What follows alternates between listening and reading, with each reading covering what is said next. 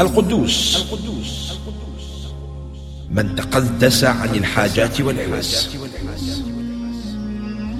أما أنت فمحتاج فقير، ولو فقدت عامل نظافة على بساطة دوره لضججت بالشكوى من تراكم القمامة أمام منزلك وفي الطرقات، ولو اختفى الحلاق لضججت بالشكوى من طول شعرك ومع طول المدة من تسلل الحشرات إليه، فكيف إذا فقدت الأهم منهما؟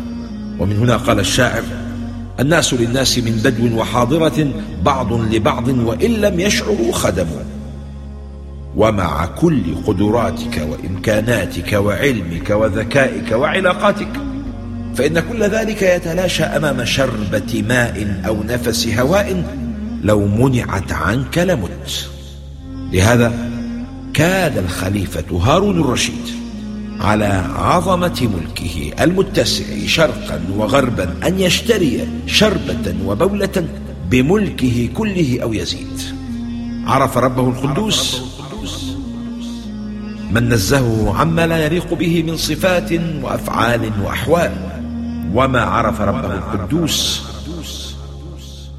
من ظن به ظن السوء في صفاته وأفعاله وأحواله.